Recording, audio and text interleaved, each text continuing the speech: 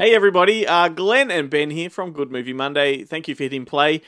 We have a special series of Monster Fest themed videos for you, and we're taking time to, get to know some of the creators behind films that are on the official Monster Fest lineup.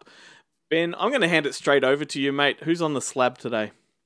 Well, today we're joined by John Campopiano, the director of the phenomenal Snapper, a man-eating turtle movie that never got made. Which plays in a double feature with Piers. Now I'm going to pronounce this name incorrectly. Piers Berolzheimer. Berolzheimer's. I'm so sorry, Piers. Crabs, which is which is also like a kind of a creature feature on Saturday, December 4th at 7 p.m. at Cinema Nova. John, welcome to the show. Thanks, guys. Glad to be here. Now, as the title suggests, your film is a kind of a warts and all look at a failed production of what Vinegar Syndrome lovingly call a regional horror film, which... Yeah, I guess the title does sort of give it away a little bit. Yeah. And this is shot in, like, it's central Massachusetts, right? That's where this film was... Yeah, the original Snapper project was from Worcester, Massachusetts, which is central Mass. Yep, about, I'd say like an hour west of Boston. Right. And this is like, I've heard of, like, there's a lot of documentaries about films that were made.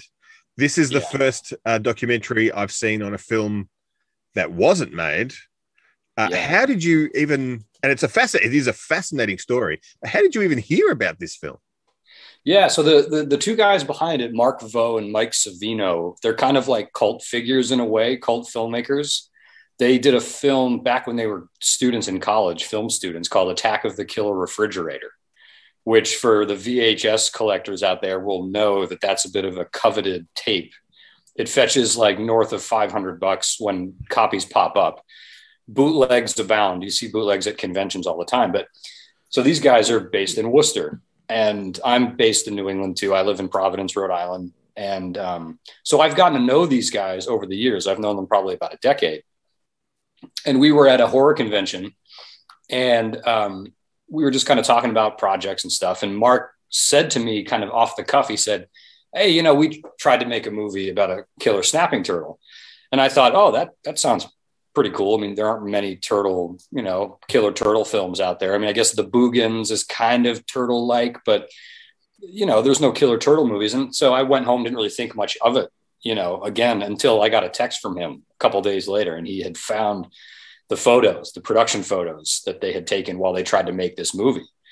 And I realized, like, wow, man, like they tried to build, like they built animatronic turtles. They really went for it. They shot it on 16 millimeter film. So I thought, man, wouldn't that be interesting to sort of tell the story of these guys and this project that never panned out? Admittedly, I went into it not really knowing what the story would be. And I think they were a little bit dubious about it. They were like, yeah, they knew me. So they're like, sure, we'll sit for an interview and talk about this. But like, what's the story? Like, what is this documentary going to be? And I kind of just went for it, knowing that we had all this amazing visual material. They had like a great archive of this attempted film. So I hoped that maybe we could put something together with their interviews and all the amazing archive that they have. Yeah, because it is. I'm astonished at, like, you don't see a lot of material like that for, big budget films that were made. Like, that stuff all disappears. And they had some amazing stuff, like, and some amazing behind the scenes video, like the actual, and you kind of do go into detail on how they did some of the effects, the early effects, and they do talk about how that didn't exist. There was no special effects world in kind of Massachusetts, in Boston at the time, like that. Not a known one anyway. I mean, I think the perception is that, like, there were films happening in New York and there were films happening in LA, but obviously there's regional filmmakers all over the place. I mean, the one that comes to mind, and it's because I just picked up the Arrow box set, is, Bill Rebane in Wisconsin, like all the crazy movies that he made. And he was based in and around Michigan. There's like a lot of these kinds of filmmakers.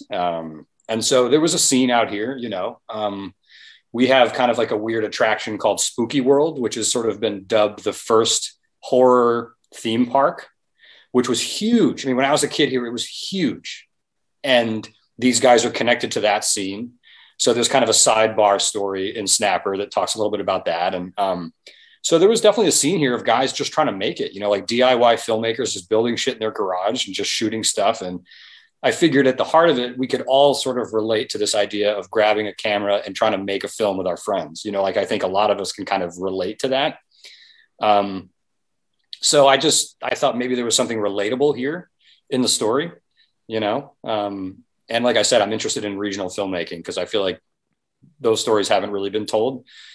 And a lot of those guys, for whatever reason, really documented the process, a lot of them, in some of the other docs that I've done about films that are kind of more cult films or better known films, the guys that tend to be the ones that really save photos or took photos or like the special effects makeup artists and these kinds of things, because they're documenting, it's like their resume, they're documenting the work they did.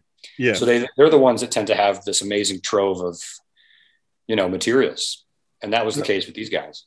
And I felt like Scott Andrews was super interesting, talking about his kind of career and stuff and moving on. Like I actually really did like Next Stop Wonderland, which he did say he went on to work on kind of after this. And it made him quit the film business because he didn't like how they were treated and the pressure and all that sort of stuff. But I do actually quite like that film. And then he goes on to he's sculpting toys for Hasbro and stuff. Yeah, Star Wars toys. I mean, he's super talented, and I just think that not everybody wants to live that lifestyle of making films. And he wanted to start a family, and it just like wasn't in the cards for him. I don't think. He wanted to stay in Worcester too. He wasn't willing to relocate. But yeah, he's super, super talented. We did, in the doc, we talked a little bit about, they made these promotional turtles, these little snapper turtles they would send out with like their press kit basically. Mm-hmm. And so we remade those. Scott has a 3D printing business now. So we remade a bunch of them and sold them and stuff like that, which was super rad. He put the title of the doc on the belly of these little turtles. So awesome. He's super talented, still working with his hands and sculpting and stuff. Yeah, right. Awesome. Well, look, before we came on mic, on camera, we asked you to come up with 5 films that either inspired you to become a filmmaker, inspired this project in particular, or just a movie that you really loved. So why don't we kick things off with your first one? Sure. So I made a little list.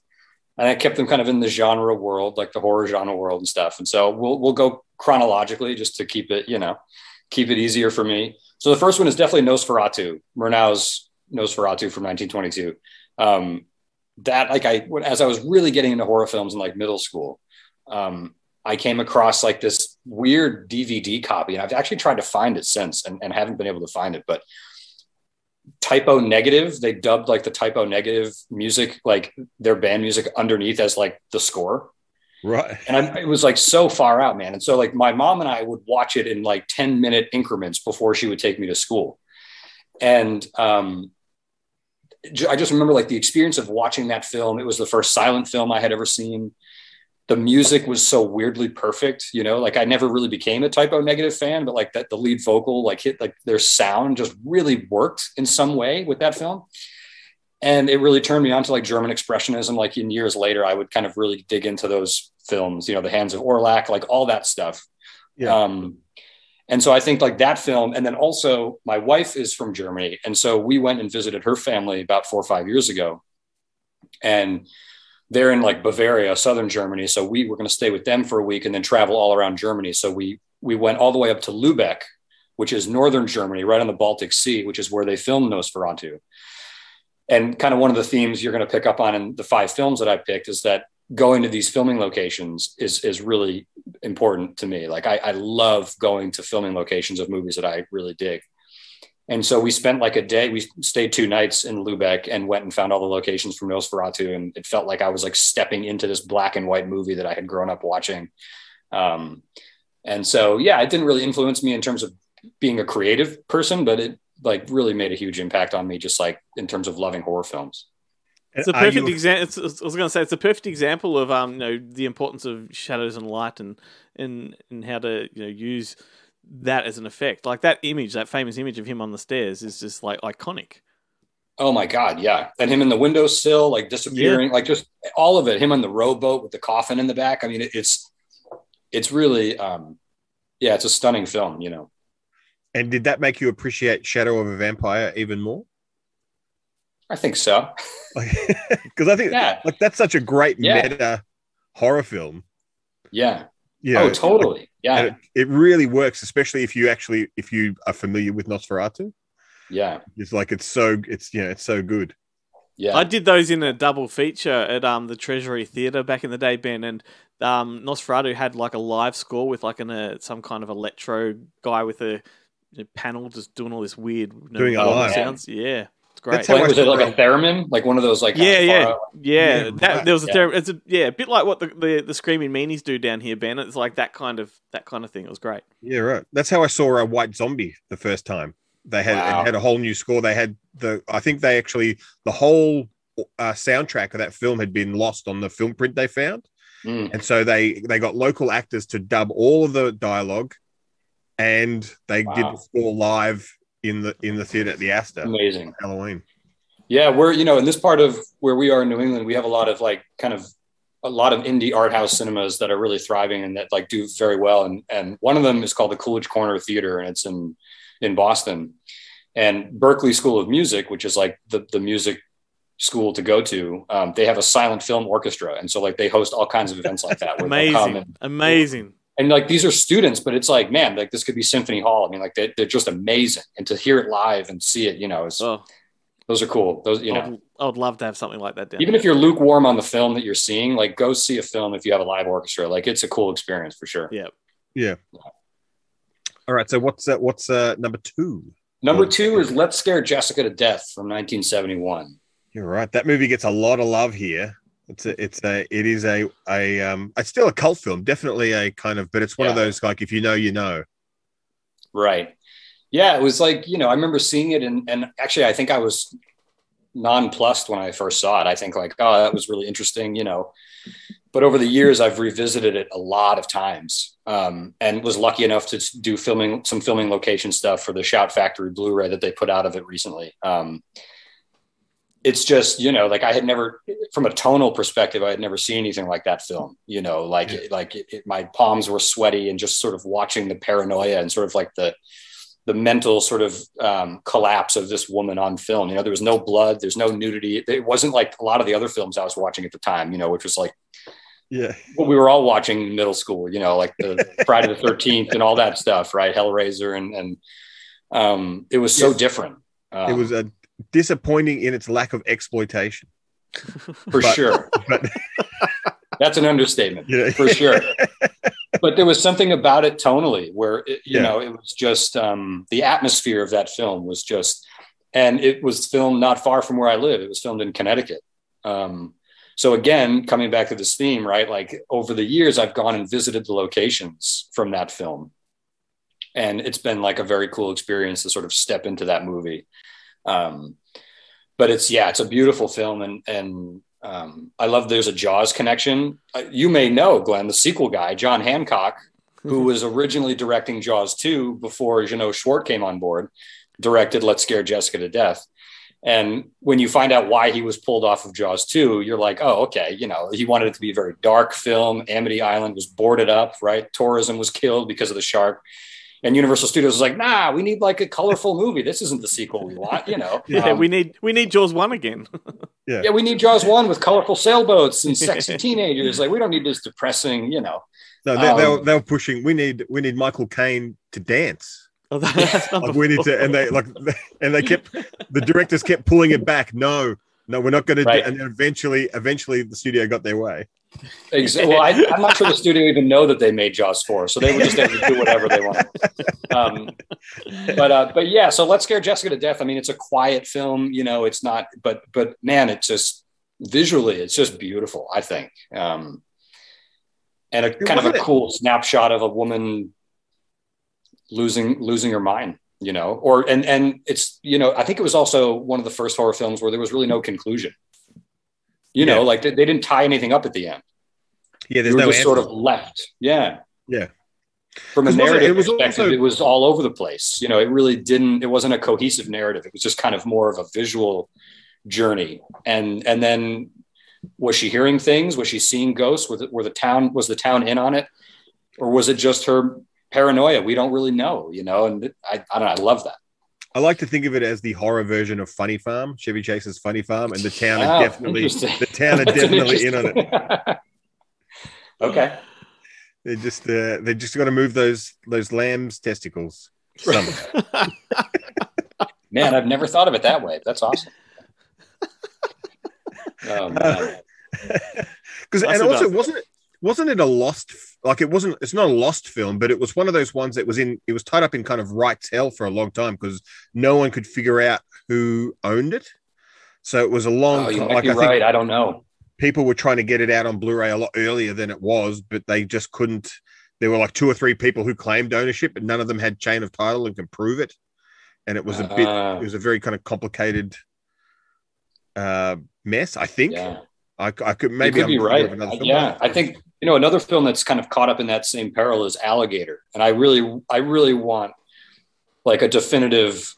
And it's too bad Robert Forster's gone now. I mean, fuck, that would have been amazing. But Alligator, I think, is tied up in a similar thing where there's a reason we haven't seen, a nice release of that film. I think it's ownership issues, rights issues. Yeah.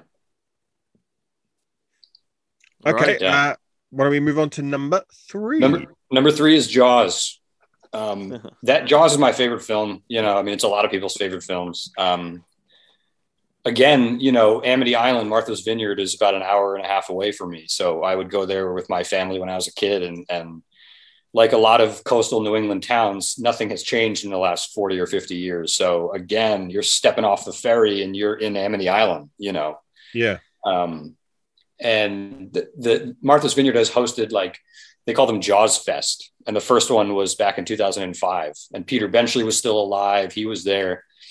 And I went as a college student, and I've collected Jaws memorabilia like my whole life. So I've got like a big collection of Jaws stuff. And so my socially awkward attempt of making friends that weekend going and not knowing anybody was I had a t-shirt made up with my collection on it and figured, hey, someone will notice this and want to talk to me, or they'll throw things at me. I'll get bullied. I mean, it could go either way. But so I did that and ended up meeting a bunch of people that have since become lifelong friends, people that like I'm still very close with, and that the relationship is nothing to do with Jaws anymore. Ben, so Jaws has had a huge impact. Take note, Ben. Make a t-shirt, get friends.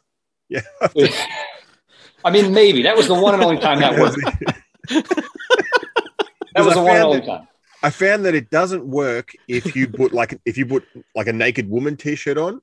It does not attract naked women to you. Yeah, no, it's funny how. Yeah, that's right. I forgot what collectibles you have. Sorry, you get canceled now. I'm surprised. Yeah, you just get canceled. It's a it's a giant fist on your t-shirt. Yeah, but that's from the movie Fist. No, it's right. Yeah, I would love to wear like a t-shirt with my Street Trash collection, but it's not going to attract the same kind of attention that I want. Yeah. So again, that one, man, like, the locations, having it so close by, collecting stuff from that movie, developing like kind of a social network of really a family around that film in the last 20 years makes that one kind of worth being on the list. Definitely. I was gonna say, I do love how Jaws is like, it is a horror film, and yet it's also the kind of film that kids want to have like lunch boxes of. Right. Like it just, it seems to cross that generational divide. Yeah. Well, I mean, it was the first summer blockbuster, which I think as a concept we take for granted, but and I wasn't around in 75, but the way that film kind of swept the world, like, must have been amazing to just sort of sit back and be a part of that, and the way it was merchandised and stuff right around the time Star Wars. Right. I mean, that's like, well, I mean, it resonated really heavily down here because we have this whole shark culture, with our beaches. Yeah. So it really petrified. There's a movement. It petrified an entire generation from going to the beach. And then the ripoffs. I mean, come on, like that's something like I've also been collecting for many, many years, like all the Jaws inspired films. Yeah. One of which my favorite, Dark Age. I mean, Dark Age is like a favorite, what a classic, absolute favorite. I was going to go with Razorback, but that's Razorback's up there too. Yeah. Yeah, I got the Umbrella Blu-ray. I mean, anytime those films get a release, I mean, I've got the Laserdisc. I kind of like all media, but both of those films for sure. Yeah. Best thing about So- Dark Age is the fact that they kill an infant right in the first like 10 minutes. Which is a beautiful segue to my fourth film, actually. Oh, But excellent. dude, You're the welcome. setup there that's a stunning setup. So Pet Sematary was another one for me. And that was obviously like the first documentary film project I ever worked on or did, was the making of that, the documentary we did, Unearthed and Untold. Seeing that as a kid, I'm an only child, but I had friends in the neighborhood who had older brothers. So they would be renting all these movies. And that was the way that I saw. That was like my source of all of these films, was kind of, going over to friends' houses, and older brothers would rent these tapes and put them on and scare the shit out of us. The older brother network. It's like the Cool Uncle network. Like that's where you got music from. That's where you got Absolutely. horror films from. It was, Yeah, totally. Yeah. And Pet Sematary was one of those things. And I mean, just seeing an infant get hit by a Mack truck, like your little brain can't even process it at that age, and then Zelda, like the sister with, I mean, it was just, that film to me, like, left a huge impression. Yeah, it's grotesque. It's the darkest, I think, of Stephen King's work in my mind. Yeah. Yeah, for sure. What did you make of the reboot, if you will? I liked parts of it. I thought it looked amazing. But I don't know, it missed something. It felt Fred just Gwynn. kind of like another. Miss Fred Gwynn. Well, Fred Gwynn for sure. Yeah, it was fine. I think kind of like the It remake. I think in 20 years from now, people are still going to be talking about Tim Curry. Yeah. In the miniseries, for all the flaws. I don't want to say that it's held up. I know Lee Gambin might hear this, and I love Lee. And if I say that it holds up, or but it. I just don't think people are going to be talking about Bill Skarsgård and the new one as well as it did. Yeah, or at least not part two. I thought part one definitely had its bits, had its moments. Yeah. But part two, I think they dropped the ball a bit. I think part two made the same mistakes that the finale of the original made. Like, they didn't fix what needed to be fixed. They went down that same tacky kind of poorly conceived sort of creature effect. And I think also too, like at the end of the day, we just care more about the kids. Yeah, like the kids in peril are just more interesting. Yeah, that's right. We just don't give a shit about these sexy adults that they cast in the new film. Like, I don't give a shit. Like eat them. I don't care. Like, they seem to have had a good life. Like, there was no Richard Massa. Like, you can't have that if you don't have that guy killing himself in the bathtub. Like, I remember, like, kind of walking in on that scene on TV where he kills himself in the bathtub, having no concept, no kind of knowledge of what had happened before. Like, I hadn't seen part one, and I just walked in on that scene and was like, what the fuck is this? Like, it was like this kind of watershed moment of watching part two before watching part one. Right. But that has informed like a lifelong love of everything that Richard Massa does. I do not feel that way about any of the people in the reboot. Yeah. Yeah. So back to your question, Glenn, I like the remake. Was fun to see in the theater. I got to go to like an early press screening of it and take my wife, which was cool. But, the original is just so special, and I think Mary Lambert is a really cool director. The only thing I like about the remake, to be honest, is the way they did subvert which kid copped it with the truck, because it sort of it took our expectations and flipped it so that it shocked the long serving fans. Right. But what about, before we move on to the next one, Pet Sematary 2? Thoughts on that?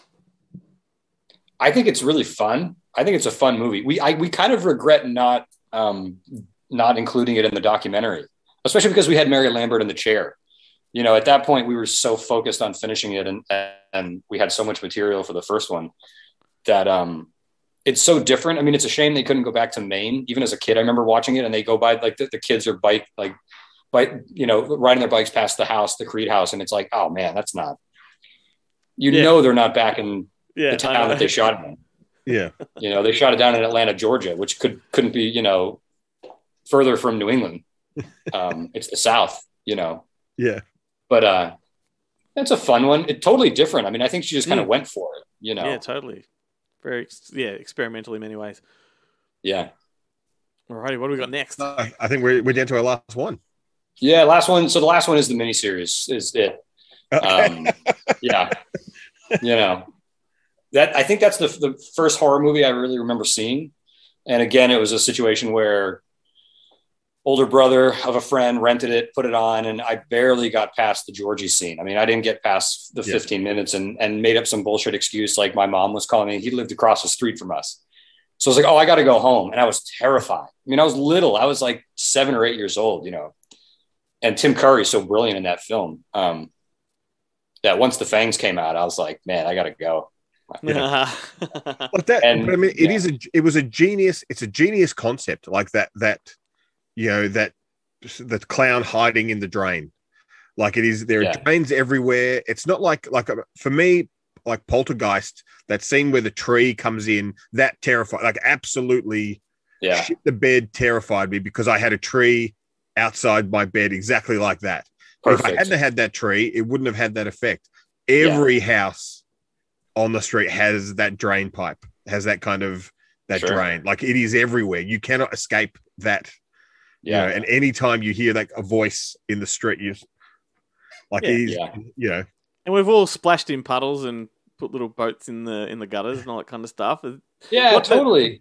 The thing that strikes me about it kind of informs the way I perceive Maine to be, like particularly in the Stephen King world. Like it is the one that I think of whenever I think of Maine, like the way they shot it. Yeah. I don't know. I've not been to Maine, so I don't know what it's like, but that's what in my mind, exactly what it's like. Yeah. I mean, I think they did a pretty good job of kind of capturing that. I mean, so when we were doing the It documentary, which is coming out soon, hopefully, they filmed it all in Vancouver. So they filmed that in like British Columbia, which is in like the Pacific Northwest of Canada. So I used to live there. Farther from Maine. You used to live there? Yeah, Vancouver, yeah. Oh, no kidding, man. So so that's where they filmed it. So they were able to capture kind of that vibe of Maine. Because I get the feeling like, I don't know the location history for the film, but it looks more like it's Vancouver Island, like sort of that Victorian stuff. Mm-hmm. But it's just, that's where my mind goes when I think of Maine as it. Yeah. I mean, Derry was a character in that movie in a lot of ways. Pet Sematary, they did film in Maine, and like the miniseries and like Pet Sematary and the other films I mentioned. I mean, going to these locations for when we were doing the Pet Sematary documentary, that was a big part of it. And then when we did the It documentary, we went to Vancouver.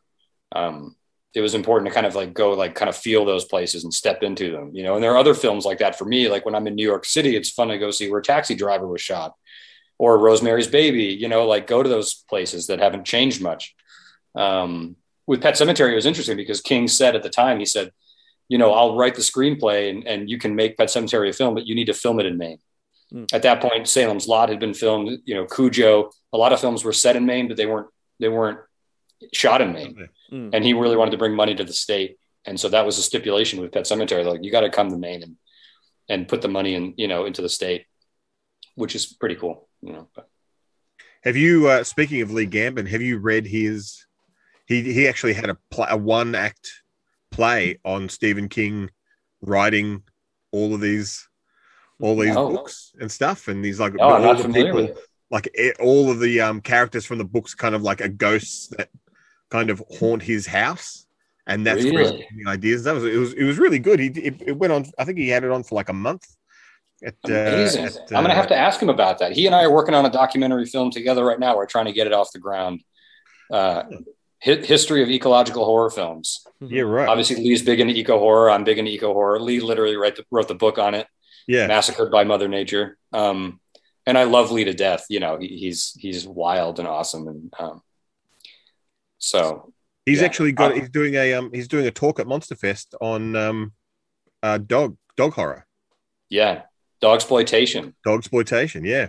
Yeah, he's the guy for it, man. I mean, he's the reason Snapper's playing in the festival. I mean, Lee's great. He's the ultimate connector of things and of people, and so yeah.